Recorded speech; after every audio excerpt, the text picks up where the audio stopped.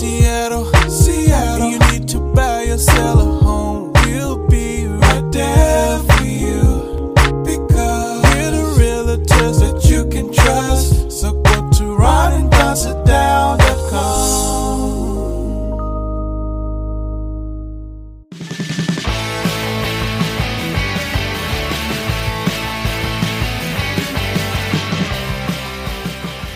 Here's my dad and his boyhood friend, Mr. Ron, and my dad, Don.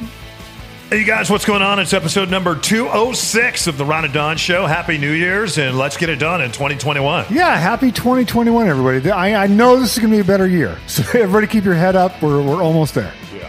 Hey, coming up on the Ron and Don Show, I'm pretty pumped about this. Seems like there's a mad dash right now to have a partner. And I see a lot of people going, hey, I think this COVID's going to be around a little while longer, and I didn't enjoy 2020 without a partner. I've seen some people partnering up that have absolutely shocked me. And I can't wait to hear about this. And I'm going to tell you about that. And also, don't you love the surfer over the holidays that said, hey, hold my beer? And then he jumped in the ocean, saved a life, and a lot of people thought that he would drown himself, a world-class surfer.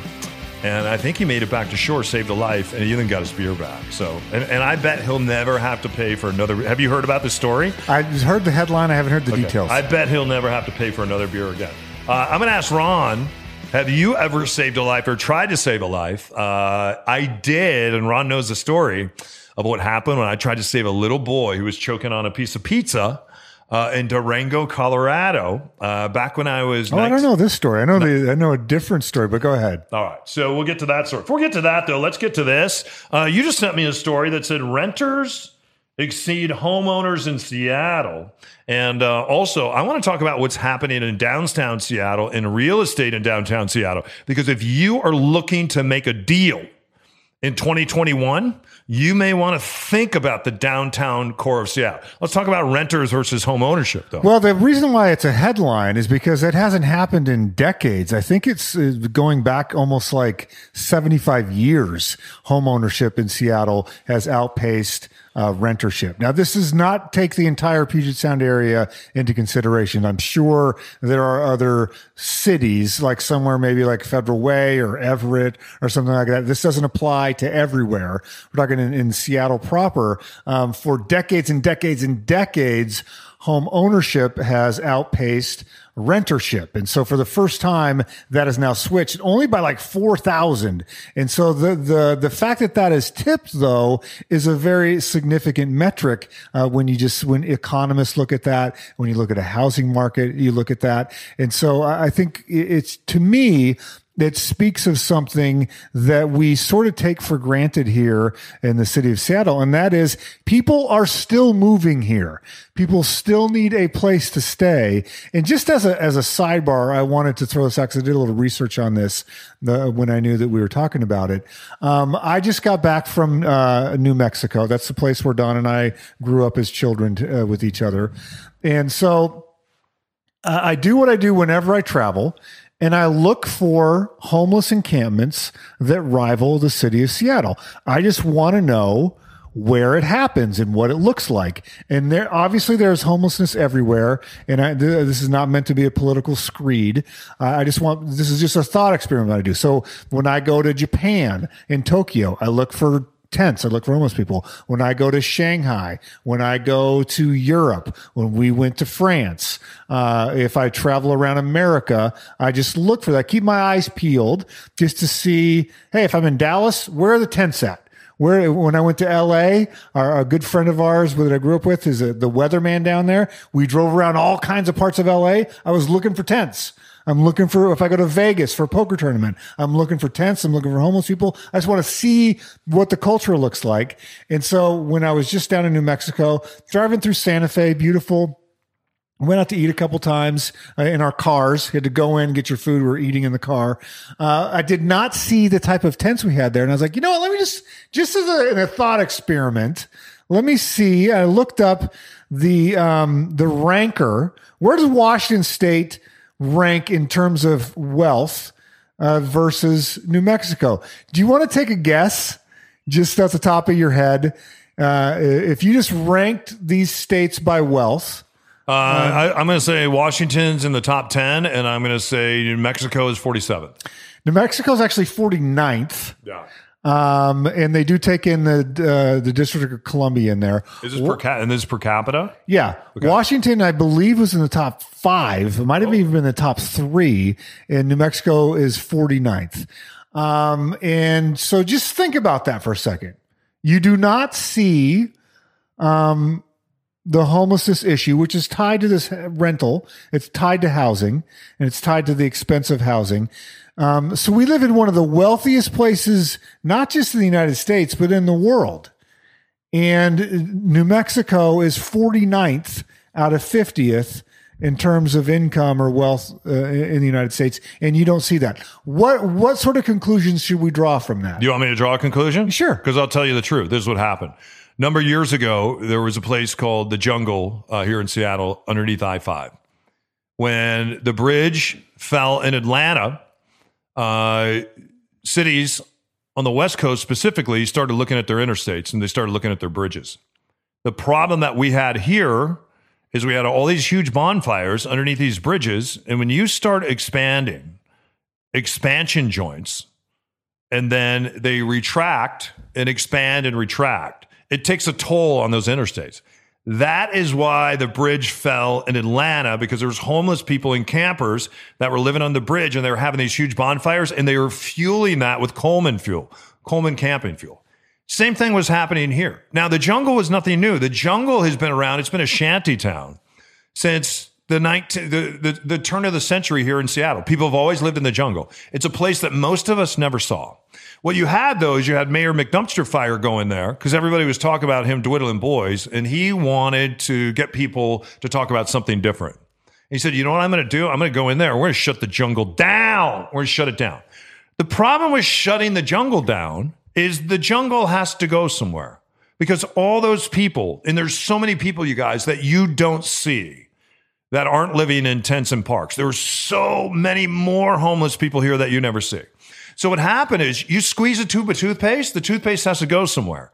The difference is the toothpaste that we squeeze, if we call the toothpaste the Jungle, it has a cap on it, right? So the toothpaste isn't squirty, it's just moving.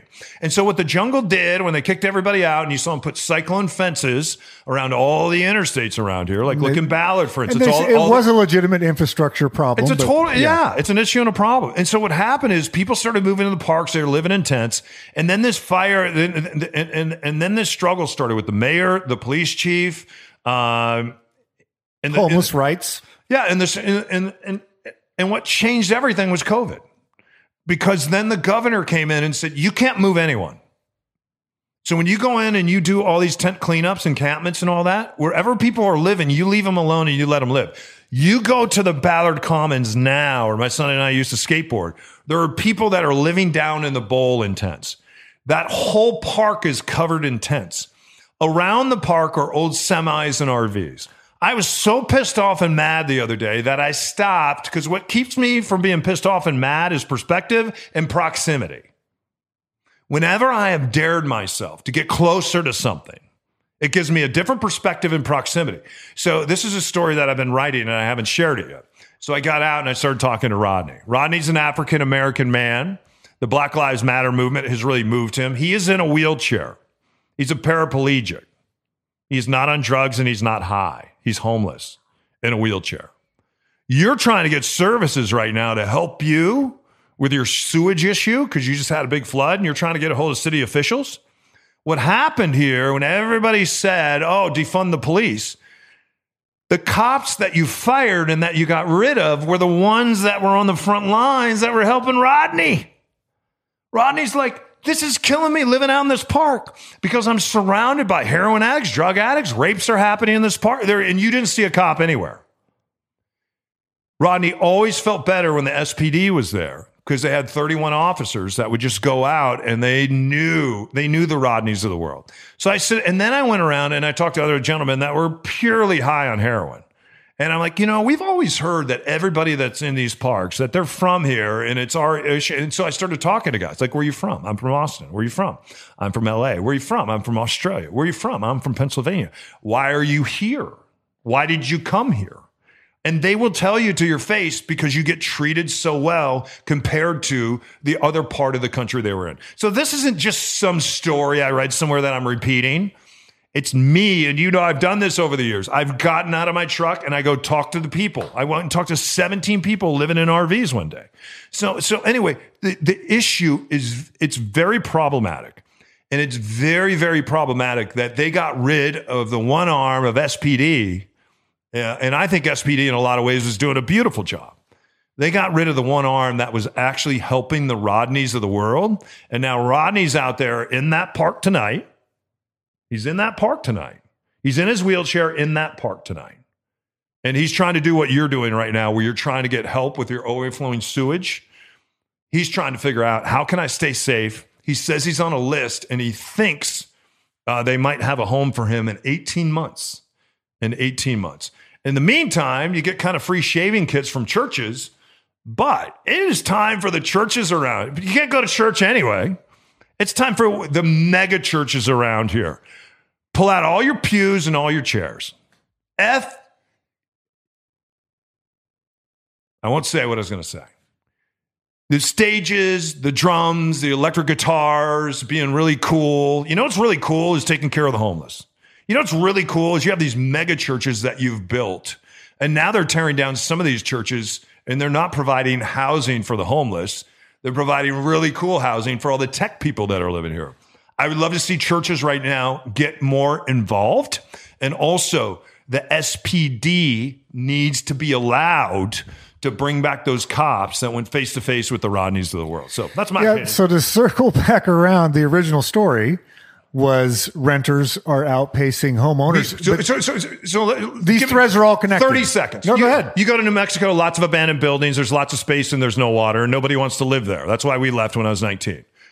Here, everybody wants to live here. There's lots of water. There's no abandoned buildings. All the homeless people that you see out in tents, if they weren't living in the jungle, they were living down on Yale. They were living in downtown Seattle. They were living in the Seattle Times building. There were 200 people that were living in that building. And everybody left them alone until all of a sudden Paul Allen went in when he was still alive, God rest his soul, and started buying up all this real estate. And the real estate and the redevelopment of Seattle changed everything. A lot of these other cities, they have lots of abandoned buildings. New Orleans has 54,000 abandoned buildings in the state of Louisiana. There's lots of homeless people that are living in those abandoned buildings. They don't need to live in a tent. Yeah, no, you're absolutely right. And so I saw this story. I didn't anticipate it taking these twists and turns, but all of them are connected. And so when we read these headlines and you think about our city, I think we're making personal resolutions right now, as we talked about in recent episodes. As a city, can we start to make some resolutions? We've seen the political machinations that have happened in our city and what it means on the streets, what it means on a street level. Drive around. I know a lot of us are cooped up right now. We've just been in home all the time because we can't go anywhere. There's nothing to do. Get in your car and just drive around. Look at the parks. Look at the streets. Look at what we're doing. Look at what as we're doing internal work on ourselves and thinking about where we want to go in 2021. Where do we want to be as a city when we say happy 2022? What do we want our city to look like? What do we want the housing situation to look like? What do we want our politics to look like? What do we want our culture to look like in terms of, as we're emerging now from a pandemic, how do we let's use this to reshape things. When we talk about culture, the food scene, the housing scene, the homeless scene, the arts and entertainment scene, the dating scene, as we're going to get to later in this episode. What do we want that to look like? That's us. That's you and me. That's our collective will. Yeah. As we express ourselves as we're coming out of this pandemic, let's change some things. This is our opportunity to change things. Yeah. Also, if I was you, buy a piece of real estate in downtown Seattle right now. Buy a condo. Things just sitting there. you will look back and say, why, toward the end of the pandemic, did I not invest in a property in downtown? Get a partner. Think about investing in a property. There are people that lived in condos down there, moved out of their condos, and they're renting, like up in Everett and Linwood and out in Duval right now. Think about buying a condo in downtown Seattle. You could rip one, and then 2 years from now, seem like a genius because you are. Because you're listening to the Ron and Don Show live from Les Schwab Studios. We come back. The first part of the pandemic, you couldn't get anyone to meet you to go on a date. Then everybody started really dating. And then I found something really odd that has just happened. I want to talk about it on the other side of this.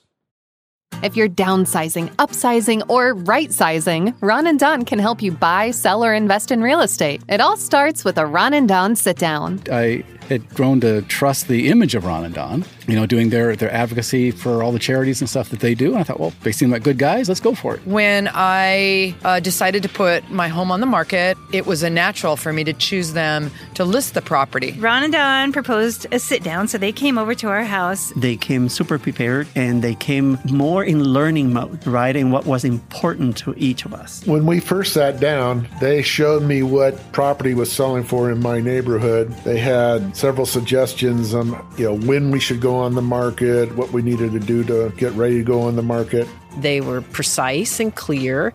They managed our expectations well. If Don saw, a risk or an area of concern he wanted us to be aware of, they just did a superb job. And they seemed personally interested in the houses we would tour. I think both of them said at some point when we were apologizing at how many houses we looked at, said, we love looking at houses. They didn't hesitate to jump in and make this the house for us. They do have a way of making you feel like they're your only client. That's super important to me. I don't think we'd have this house if it hadn't been for Ron and Don. I think I was just so impressed with the quality of the work that they did.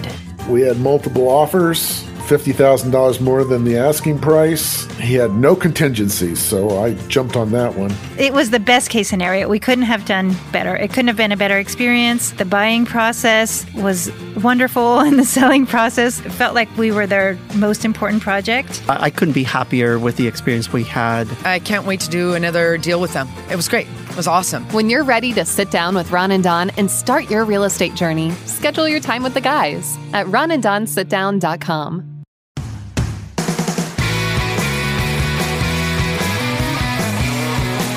Thanks for listening to the Ron and Don Show. Please hit subscribe. All right, you guys, back to episode 206. We're live from the Les Schwab Studios.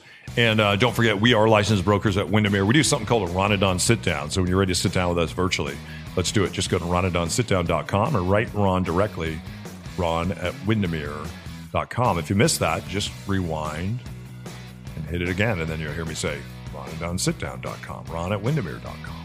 And then listen to this episode over and over again. Would you do two things? Would you hit subscribe? Because then these episodes automatically come to you. And then will you go out, give us a 5-star rating on whatever device that you're using? Let's say you're using an Apple device. Give us a 5-star rating and maybe just write 2 or 3 lines. Because if you just give us stars without a review, it doesn't work so well in the algorithm. And then that way, the Ron and Don Show get out to more folks out there because people are still trying to find us. Hey, the dating scene, I found this interesting because when the pandemic started, I had gone through a breakup well over a year ago, and I needed my heart to heal a little bit, so I went through that. And then through the pandemic, I started chatting with people on dating apps. And what I found is we were also scared that nobody wanted to meet, right? Just nobody wanted to meet, but they wanted to talk. And especially if you weren't partnered up. It was interesting because I found out the other day, one of my very best friends is about to go through a very amicable divorce. And I was shocked to hear it because when I see this couple together, I think so highly of them. And I think so highly of them just as parents, as business people, as pillars in the community. And I have a great friendship with both of them. And it's just like this pandemic did it for them. They've made a decision. And I know other couples that have made that decision. I haven't run into a lot of couples that feel closer. as a result of the pandemic. I'm sure those stories are out there. I'm just not hearing them. And if you have one of those stories, don't share it with me because then it doesn't make this segment very good. So I don't want to hear about it. After the fact, though, you can. And then those of us that aren't partnered up, gosh, and I think of you in particular, because at least I'm sitting over here and I got a dog and I got a boy. So in a way, I am partnered up with my dog and my boy. And they have kept me very, very busy during the pandemic. And especially because of the added responsibilities now of being a parent. And then also just building our real estate business, still doing Ron and Don Radio, all the stuff that we do, we're very busy. But it still gets lonely. I still get lonely, and I would love to have a partner sometime. What I noticed though, a number of months ago, then there was a shift, and people wanted to start meeting and going for walk and talks. Can we meet at a park somewhere and go for a walk and talk? And so there was a lot of walking and talking going on, walking and talking. And now we see this spike in COVID deaths around the country. We see these heroic, and I mean heroic, frontline workers in places like California right now that are just like, oh my, and everything that Dr. Fauci said is going to, this is not political, you guys. Everything that Dr. Fauci said is going to happen has happened. Everything he said is going to happen. It has all happened. And yet we sit here, and I'm amazed that there are people that are dying during COVID. And I talked to a friend of mine that's a frontline worker the other day. She's a nurse, and her husband both work in ICU unit. And she said, Don, there are people in there dying, and they are dying of COVID, and they don't even believe that they have it. They believe they're dying of something else, and it can't be. It's really, really crazy. So nonetheless, I've been thinking about this. I noticed during the holidays that some of the women that I talked to on a walk and talk, or some of the people that I talked to way back in the day that didn't want to meet, all of a sudden they want to get married. I mean, they want to partner up, and they want a partner now. They want to marry you? It's like now. What's that? Are they wanting to marry you? They want to marry somebody. So I've been handing your phone. I've been handing your phone number out to everyone that I've run into. Thank you. So I found this very interesting. You go for, and some of my best friends, I think of some of my running partners, for instance, they were not partnered up, and some of them went through some divorces and some heal times and all that. And I was talking to one of them the other day, and she hasn't been partnered up in years, and she is partnered up now. And I'm like, what is going on? And she's like, you know what? Number one, I don't want to get COVID. And I don't want to, if I do get COVID, I don't want to spread that to my family, especially to my mom and dad. I don't want to spread that to my kids. And the other thing is, I've been damn lonely. And then also sexually, I've wanted to have sex with somebody, she said. And I'm like, I get it. I hear you. and I asked her, I said, be honest with me. Would you partner up with this person if it wasn't for COVID? And she said, probably not. Wow. Anyway. I don't have any judgment against that at all. I have no judgment on that. I think good for her. Absolutely. I think that it totally made sense to me. If anything we've learned from 2020 is that life is fleeting, life is too short, and things change. Yeah. And so I wouldn't, if you came back to me when the vaccine, people change. When you have herd immunity, and she's like, yeah, she kicked that dude to the curb. Like, good for her. Yeah. I think there are arrangements that people make through life that fit the circumstance you're in. And if that is what 2020 has taught us, then so be it. Yeah. And I don't judge anybody that does that. I think that we've all learned that, you know what, the human touch, human companionship, having someone you can rely on, we took it for granted. And if, even if it's the ability to go to a bar or go to a restaurant or go to a club or go to the gym, I've missed the gym and I don't even go to the gym. We'll see you on the other side of this.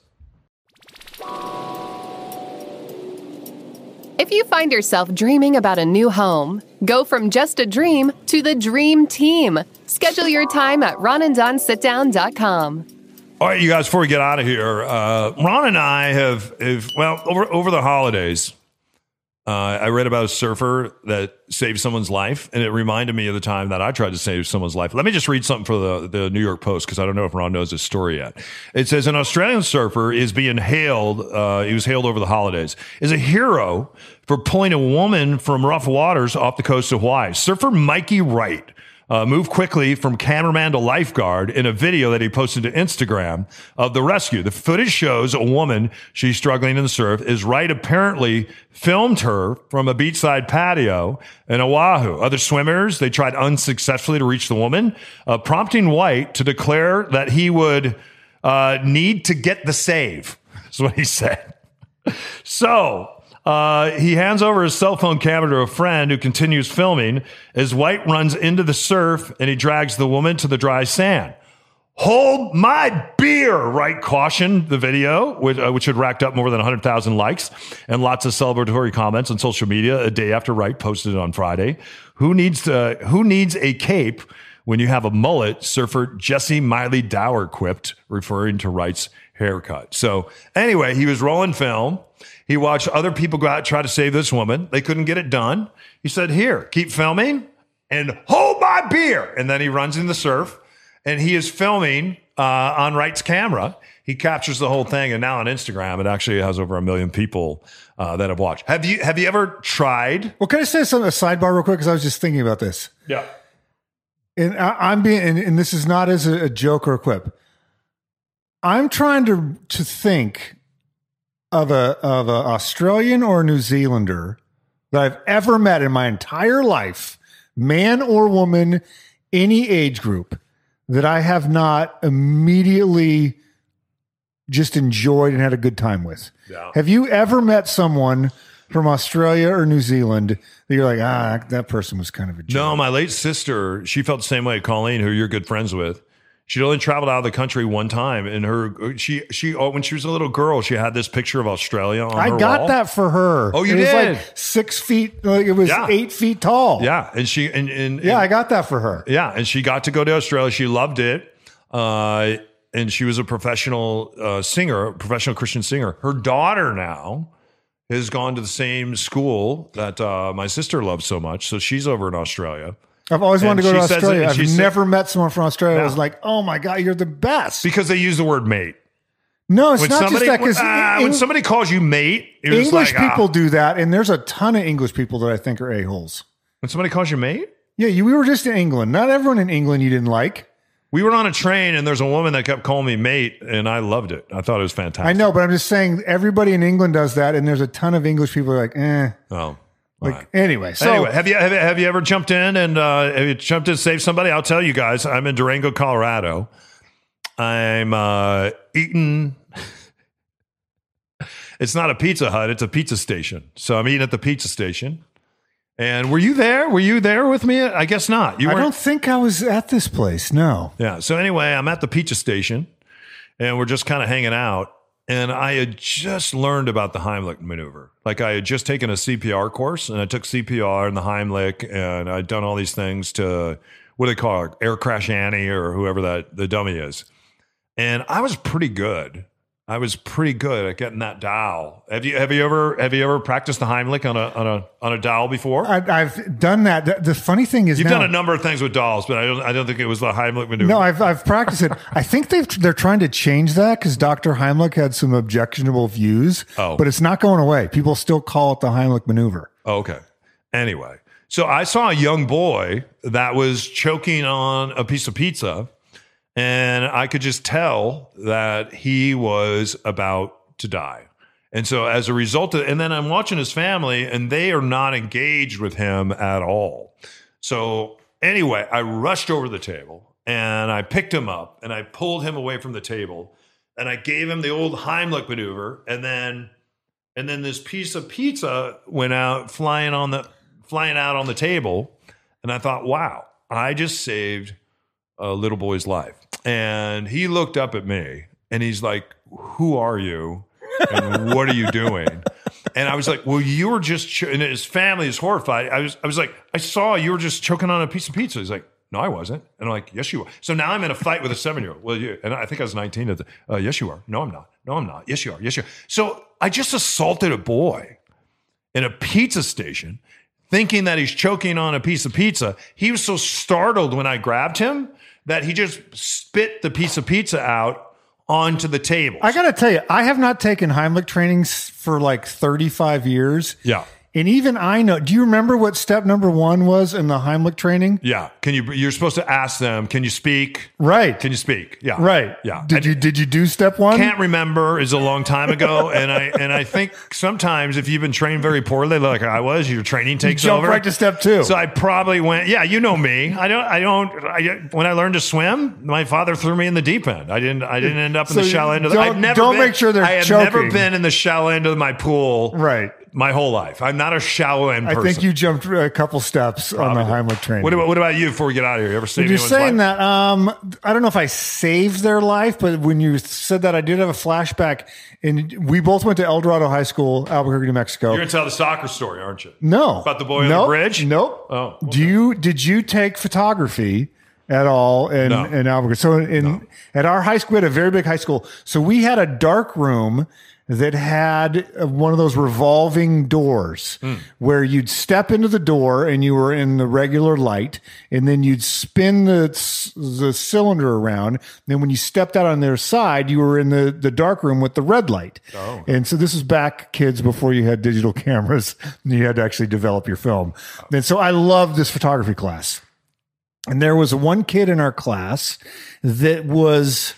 this is back in the day. He was funny looking. Like there was some stuff going on that I didn't know what the deal was with this guy. His ear was kind of messed up. He sort of had a couple physical deformities. I didn't really know what his deal was, but I would see him in photography class, and he was funny looking. What I don't know what you'd call it. Like he was not. Well, you don't call it that. What do you call it? He looked interesting. He was different. You wouldn't say funny looking. He was different. Yeah. Okay. Okay. But back in high school, what would you have said? Totally funny looking. Right. Yeah. So, we're sort of friendly. I'm in high school, I was a gregarious person. And so we weren't pals, but like I knew him. He was a decent photographer. We would see each other in the darkroom. So this one day, I'm going in there and I'm coming from the light side of the dark room into the red side of the dark room. And so I go in there and I step out and I trip over something. And you obviously can't see much because you're in the dark side of the dark room. Yeah. And so I trip over something. I'm like, what the heck is that? You're on the Pink Floyd side of the dark room. Correct. Yeah. The dark side of the moon side of the dark room. Yeah. And I'm holding my canister of film and I think I drop it or whatever. And I look down and it's this guy who I'm not going to say his name because I don't know what happened to him after this happened or after the rest of his life since then. I look down and it is a human being that I just tripped over. And I look down, this person is having a seizure. Oh. And so unbeknownst to me, sort of one of the reasons he's going on is he had these grand mal seizures. And I didn't know a tremendous amount about this, but I don't know if I had read something or seen something that most of the people, when they had seizures like this, they died because they choked on their own tongue. And so I reached down and my mother was also in the medical community. I felt like, I don't know if I felt medically adjacent training of course or whatever. Yeah. Alice. But like when Alice is in the medical community. You're 16. What could go wrong? I'm sort of like medically adjacent to a medical professional. Ron, what are you doing? Well, my mom works in a lab. So, okay. Go ahead. And his jaw is kind of locked Continue up. with open heart surgery, sir. And so I'm yelling to turn on the light so I can see what's going on. And people are like, dude, we're in the dark room, man. What are you doing? We're doing to ruin my exposure. Yeah. And I'm like, turn the light. So I'm screaming, turn the light on. I see that his eyes have rolled back into the back of his head. His jaw is locked up. Wow. I basically kind of pry it open and reach into his mouth to pull his tongue out to make sure that he can breathe. And he was it was one of the strangest things. If you've never seen this, it's very scary. He's sort of locked up, his clenched fists, like these sort of like arms are locked, like everything's locked, but your core is sort of shaking. and like his head is kind of banging against the cement floor in the dark room. So I kind of open up his jaw as much as I can, pull his tongue out, and maybe it felt like an hour went by, but I'm sure it was 40 seconds maybe of him having this seizure. And so he is equally embarrassed because he's with his classmates, but then also in a private moment later, he thanked me for assisting him because I was also trying to keep his head from banging. Plus, you had his tongue in your hand, and you had to get his tongue back so he could get his sewn back on. Hey-o! No, so, I was trying to keep his head from going against the cement floor. Oh. And so, I don't know. I don't think I saved his life. Doesn't in air sound like you quotes. saved him. No, I think I assisted. Yeah. Well, thank God that your mom is in a lab somewhere. That was medically adjacent. And then some kid. That's great. You don't have to go to medical school. Yes, I'm medically adjacent. You guys keep your head up, your shoulders back. Thanks for listening to this episode. We really appreciate you. Would you hit subscribe? And that way the show will automatically come to you. And then also give us a 5-star review and write a little something about what the Ron and Don Show means to you. Helps keep us on the air. And our thanks to Les Schwab. Keep buying those tires at Les Schwab. Thanks for all the support. We are live from the Les Schwab studios tonight. Here's my son to take us out. Hey, thanks for listening to the Ron and Don Show. Now keep your head up and your shoulders back and find some black belt courage. I'm not doing that.